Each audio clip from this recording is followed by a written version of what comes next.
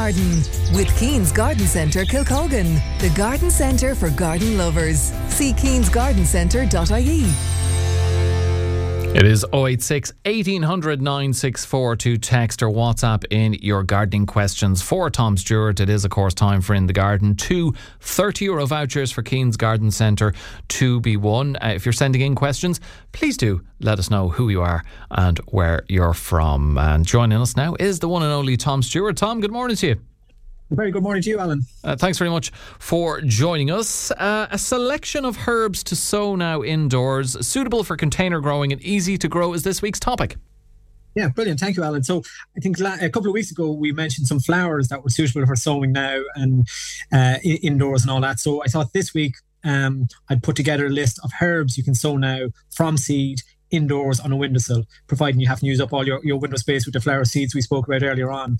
So homegrown herbs, as a lot of you will probably know, they're great for flavour, and most are happy enough growing in containers, which means you can keep them close to the house, near the back door, or even in the kitchen for easy access, and you'll be more likely to use them if they're handy to get to. So you should always try to grow your herbs in a bright, sunny location. Make sure they have good drainage in their containers. Some herbs are annual and some are perennial. So the annual herbs, the likes of basil, coriander, you can sow those every 2 or 3 weeks for a continual supply. And then the perennial herbs can be grown in pots or in the ground, and you harvest those when required. One of the most popular and a real customer favourite is basil. And I've selected a few different varieties that are worth considering. So you've got sweet basil. That's a classic and the best known type. Great for pestos and salads and stuff like that. Lemon basil. It's got a really distinctive flavour. Great with chicken and fish and salad dishes as well. Then there's a really nice compact one called Piccolino basil. It's a really compact bushy variety. That's great for pots, full flavoured. And then you have Thai basil. Has a rich aniseed flavour, great in salads again, and a real essential in Thai and Asian dishes. So these varieties can be sown all year round for indoor crops. So you sow them about 1/4 of an inch deep in a small pot of some multi-purpose compost, water them well, and place them in a warm position, maybe around 15 to 20 degrees Celsius. And the seedlings usually appear in a week or two from sowing.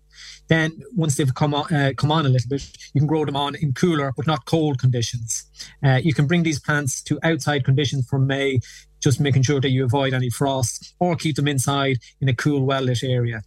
The leaves are best picked immediately before use, and throw them into your cooked dishes at the last minute just to maintain that maximum flavour. So lots of different varieties of basil there to grow.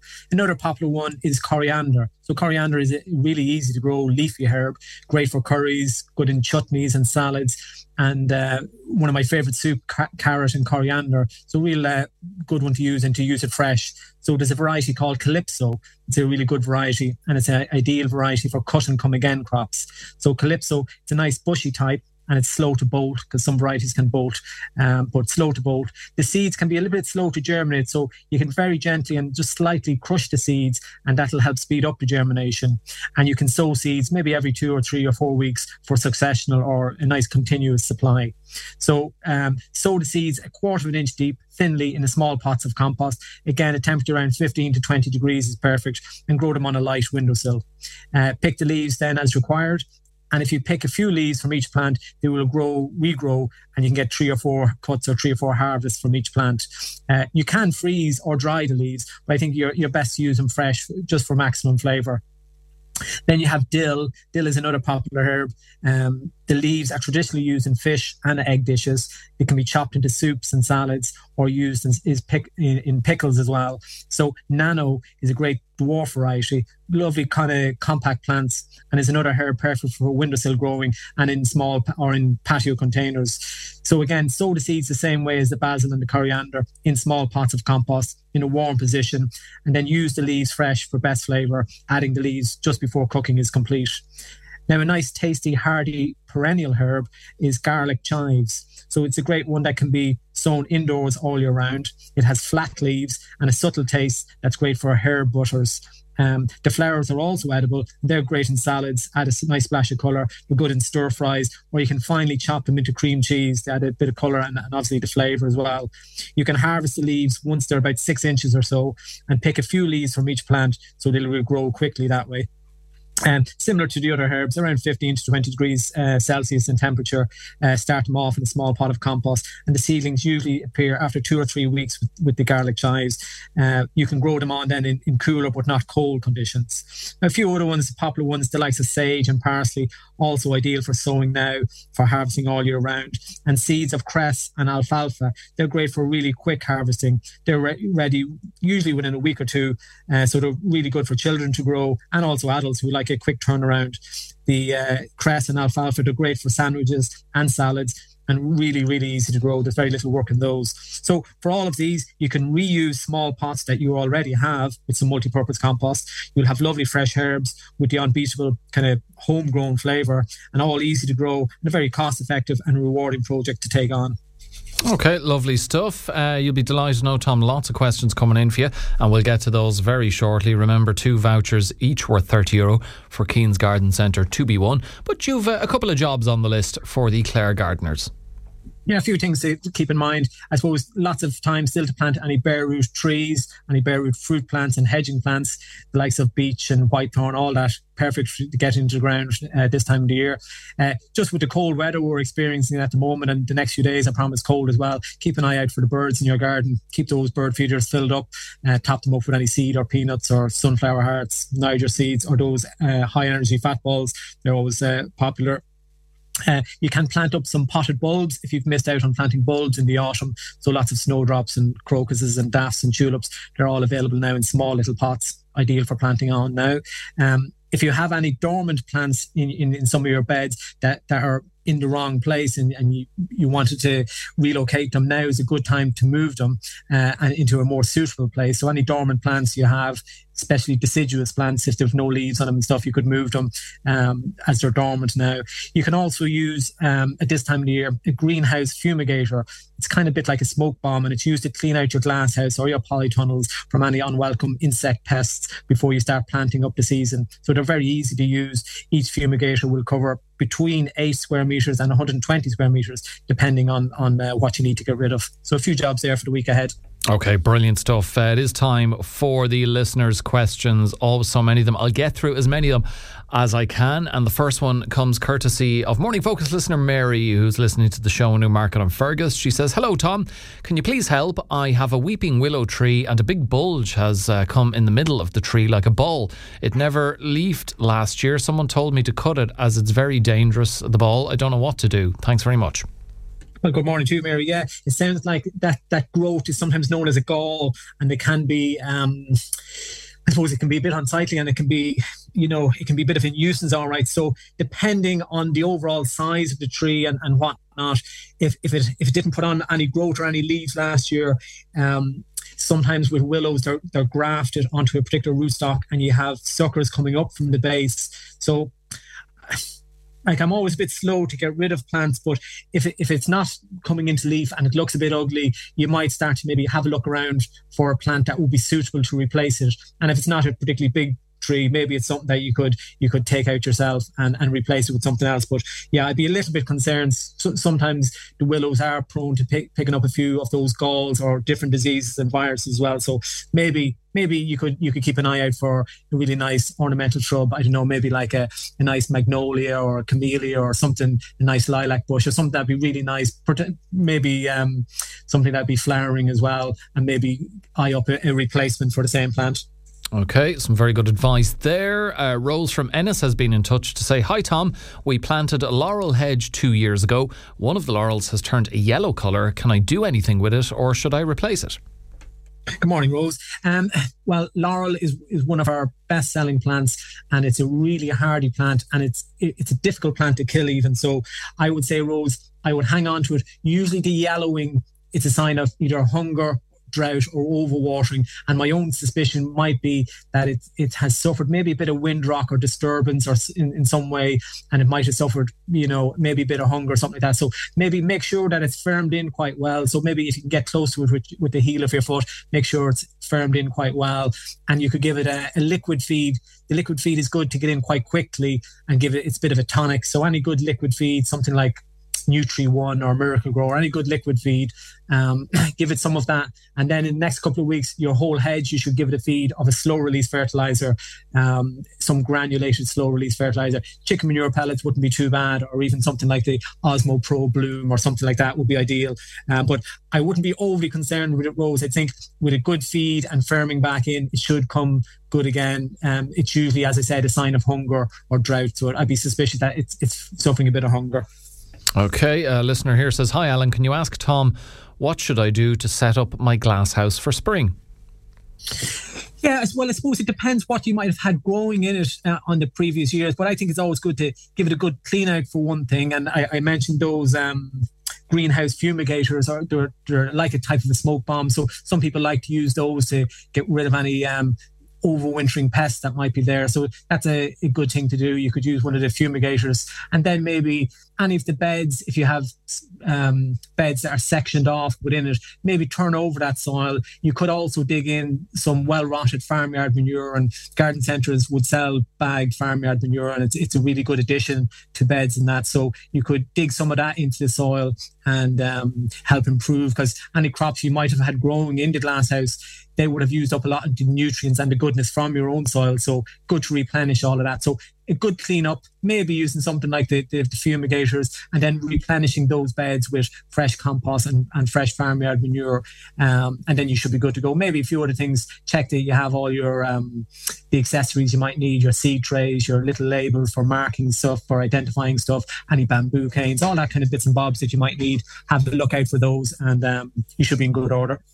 Okay, our next question comes courtesy of the wonderful Kay in Currafin. And Kay says, good morning, Alan and Tom. Good morning to you, Kay. Kay says she has 2 apple trees, roughly 3 years old. They're very tall and skinny. She's wondering what she can do with them. She says she only got 1 small apple from one of them last year, and she's wondering, when does she prune the other apple trees? They were laden with apples last year. They are at least 10 years old. Good morning, Kay, and good to have you on again. So generally with apple trees, in the first couple of years, you're trying to get that nice open goblet kind of shape.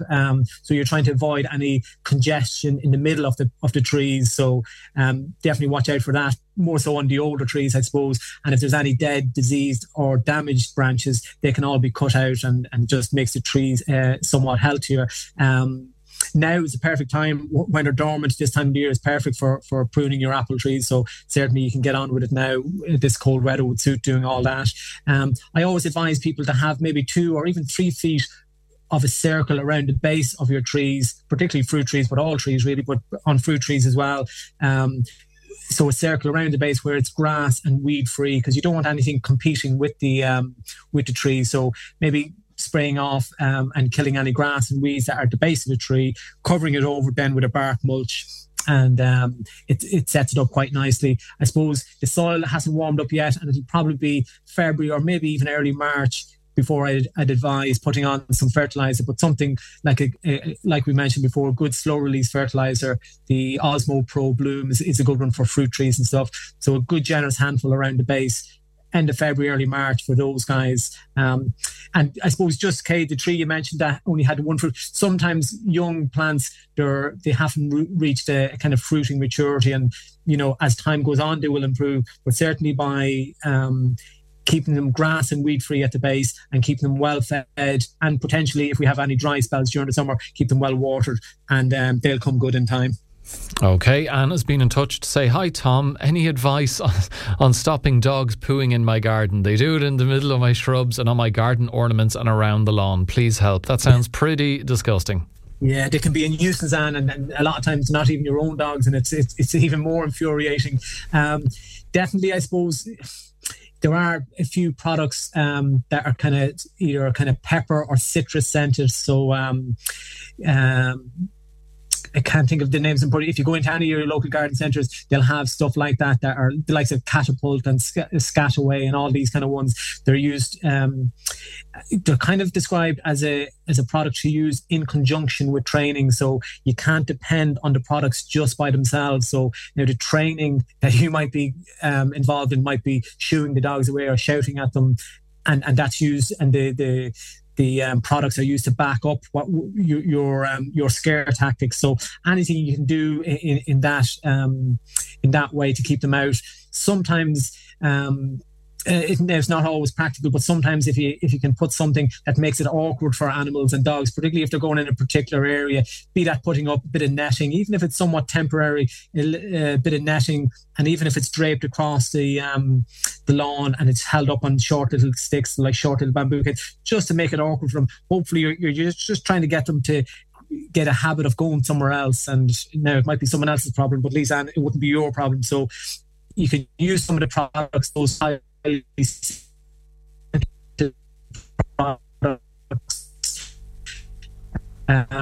we're just having an issue with you there, Tom. Oh yeah, no, I think it's returned to normality. You're okay. Our next question. So, go ahead. Just basically, and just maybe a bit of netting and some of those products, the highly scented ones, and hopefully that will come good for you. Okay, some good advice there, because that's not a problem you want to be dealing with. Jane Phillips in Ennis has been in touch to say, good morning, Tom. I didn't cut back my hydrangeas yet this year. They are tall with the dead blooms. I cut them back in autumn of 2020 and had no flowers the following year, but I had lovely flowers in summer of 2022. When will I cut them back, and how bare should I cut them? Thank you. I love the programme. Thanks very much, Jane. Thank you very much, Jane. That's lovely to hear that. So there's a few different types of hydrangea, and they're kind of categorised in two different groups. But the one you described there sounds like what we would call the traditional kind of mop head or lace cap varieties. And those hydrangeas, Jane, they flower on the previous year's growth. So if you cut them back hard, you will sacrifice the flowering and you'll have no flowers this year. So a lot of times I advise people maybe, leave those faded blooms on, leave them on, and just as spring is approaching, you can just nip them off, which is just deadhead them really, and leave the shrub as it is, and you'll have plenty of flowers this year. Now, if it's a thing, Jane, that the plant has gotten too big and you want to cut it back, you can do that by all means, but you just realise that you'll sacrifice the flowering for this year. So generally the advice is maybe if there's no need for pruning, leave well enough alone, give them a good feed in spring, and you'll have lots of flowers this year. There are other varieties of hydrangea, and they're known as hydrangea paniculata, and those guys, you can cut them down to about a foot, 30 centimetres from the ground around February or March, and they have lovely cone-shaped flowers. So if you have room in your garden, they're really worth growing. Some of the paniculata hydrangeas, they're really, really nice, usually coming in kind of shades of white and light green and pinky kind of flowers. But they're worth growing, and you can cut them back hard, as I said, early spring. But your traditional ones, maybe best leave alone, just give them a feed. Okay, Siobhan in Ennis says, hi Alan and Tom, what bulbs can I plant now in pots, and can I buy dahlia bulbs now? Good morning, Siobhan. Yes, so the likes of your dahlia bulbs and your lilies and gladioli, they're all bulbs that will be available in garden centres at the moment, and they're for summer flowering. So some people would buy the likes of your dahlia bulbs now, pot them up into a nice pot with some multi-purpose compost, keep them inside at frosty conditions, and then maybe late April, early May, bring them out and plant them into your garden or keep them in pots. So that's the likes of your dahlias and your gladioli and lily and a few other ones like that. There are potted bulbs, the likes of snowdrops and bluebells and tulips and miniature daffodils. They're all available in garden centres now, potted up, and they're just peeking up above the ground. Some will be in flower, but most of them are just peeking up at the moment. So you can also plant those into your beds or into your containers. So there's lots of bulbs soon to flower in pots available now, Siobhan. And then there's also, as you asked for, the dahlia bulbs available in the shops for planting out later on. Okay, Mary O'Connor in Milltown, Malbay says she got 2 bare root apple trees in late November and hasn't done anything with them since. She's wondering, is it too late to plant them, and if not, what should she do? Good morning, Mary. No, you're not too late. Now, hopefully you have kept those roots covered, preferably by soil or compost or whatever. But you should certainly get them into the ground if you get a chance over the next few days. So dig a decent size hole. You will see on the plant itself, there will be a kind of a planting line mark where the tree was planted in the ground previously. It'll be a bit darker from that point down. So you want to plant it at the same level that it was planted previously. So just find where it's that little bit darker and plant it at the same level. So dig a large hole, plenty of multi-purpose compost. Make sure it gets firmed in quite well and there's not any large air pockets when you're planting it. So maybe rock it back from side to side a little bit, add a bit more compost, then get yourself a decent stake and a rubber tree tie, and firm it in, and you're good to go. But yeah, get it into the ground. You're not too late, Mary. No, get the tree into the ground. And with bare root trees, it's always advisable just to keep them really well watered, particularly in the spring and summer of the year that they were planted, or the following few months. Okay, good news for you there, Mary. And our final question is from a listener, Tom, who says, how can I grow variegated holly from a snip from a tree, and how do I do so? Yeah, you can take cuttings, hardwood cuttings, probably this time of year from a variegated holly. I would probably take a few. It can be a little bit slow to germinate, but you're looking for a cutting of about pen or pencil thickness and a similar length. Maybe cut a slanted cut just for a bit more surface area on the bottom end of it. Use a small amount of rooting powder and use it sparingly. And you could either push your cuttings into the ground, and they'll take a while to root, but it's worth growing. Or you could take your cuttings and put them into small pots. Just make sure they're kept watered. They can take a little bit of a while to root, to develop roots, and then to come on. So it's worth doing. It can be a little bit slow. Holly's slow to grow anyway, and it can be a little bit slow to take from cuttings. So definitely, it's a lovely exercise to do. So I'd recommend it if you're keen to have a variegated holly.